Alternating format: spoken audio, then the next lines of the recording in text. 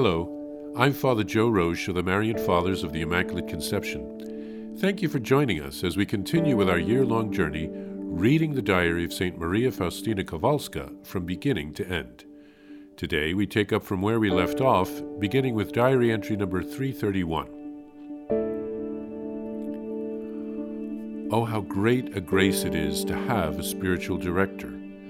One makes more rapid progress in virtue, sees the will of God more clearly, fulfills it more faithfully, and follows a road that is sure and free of dangers. The director knows how to avoid the rocks against which the soul could be shattered.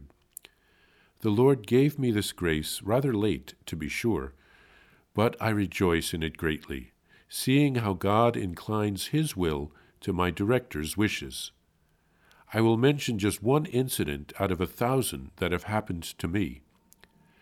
As I usually do, I asked the Lord Jesus one evening to give me the points for next day's meditation. I received the answer, meditate on the prophet Jonah and his mission. I thanked the Lord, but began to think within myself of how different that subject was from the others. But with all my soul I strove to meditate about it, and I recognized myself in the person of the prophet, in the sense that often I, too, try to make excuses to the Lord, claiming that someone else would do His will better than I could, and not understanding that God can do all things, and that His omnipotence will be all the more manifest if the tool is poorer. God made this clear to me in the following way. That afternoon there was confession for the community. When I presented to the director of my soul the fear that seized me because of this mission for which God was using me, clumsy tool that I was, my spiritual father answered that, willing or not, we must carry out the will of God, and he gave me the prophet Jonah as an example. After the confession, I wondered how the confessor knew that God had told me to meditate about Jonah. Surely I myself had not told him. Then I heard these words, "When the priest acts in my place, he does not act of himself, but I act through him. His wishes are mine." I can see how Jesus defends his representatives.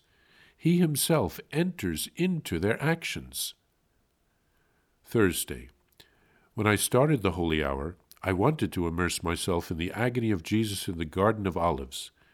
Then I heard a voice in my soul, "Meditate on the mystery of the Incarnation." And suddenly the infant Jesus appeared before me, radiant with beauty. He told me how much God is pleased with simplicity in a soul.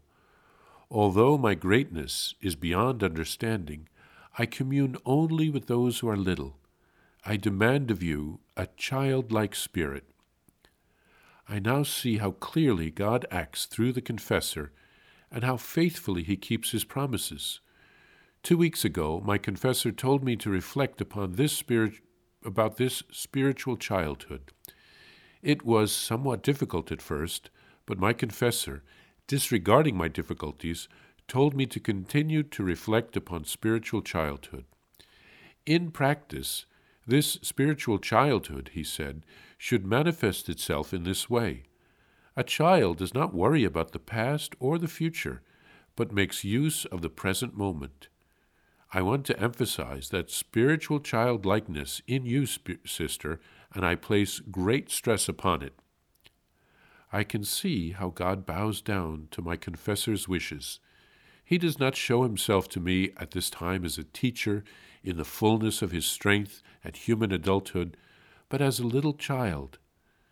The God who is beyond all understanding stoops to me under the appearance of a little child.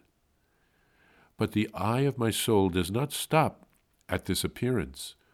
Although you take the form of a little child, I see in you the immortal, infinite Lord of Lords, whom pure spirits adore, day and night, and for whom the hearts of the seraphim burn with the fire of purest love. O Christ, O Jesus, I want to surpass them in my love for you. I apologize to you, O pure spirits, for my boldness in comparing myself to you. I, this chasm of misery, this abyss of misery, and you, O God, who are the incomprehensible abyss of mercy, swallow me up as the heat of the sun swallows up a drop of dew. A loving look from you will fill up any abyss. I feel immensely happy at the greatness of God. Seeing God's greatness is more than enough to make me happy throughout all eternity. Here, St. Faustina thanks the Lord for the grace of having a spiritual director who can keep her on the right path. She does mention that it took a while for the Lord to provide her with that grace, before stating once again how grateful she is to now have the grace. We can see the humanity of St. Faustina here. She can't see why God didn't provide her with a spiritual director sooner. Some of our questions will only be answered in heaven. Perhaps God was training her to rely on Him when she was suffering through her doubts with confessors who didn't understand her. Now she marvels at how God will inspire her to do something, and then the confessor will say the same thing. God works through the confessor. A friend of mine from Scotland, Tommy Canning, is a great artist.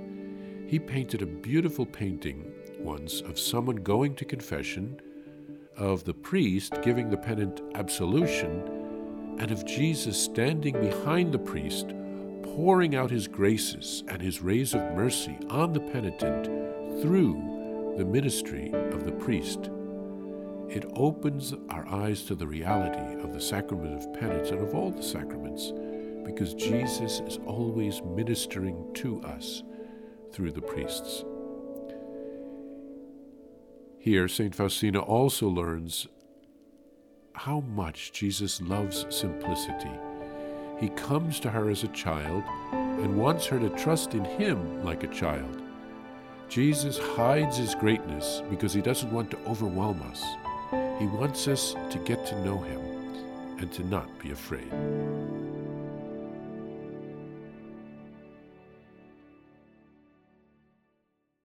Please follow or subscribe to this podcast to receive the latest episodes and updates. If you have enjoyed this podcast, I invite you to leave a review. Reviews greatly improve our podcast ranking and will help other people throughout the world find St. Faustina's Diary in a Year. Remember, Jesus promised St. Faustina in Diary number 1075, souls who spread the honor of divine mercy are protected by God like an infant by a gentle mother. Please help us spread the message of divine mercy. Thank you, and God bless you.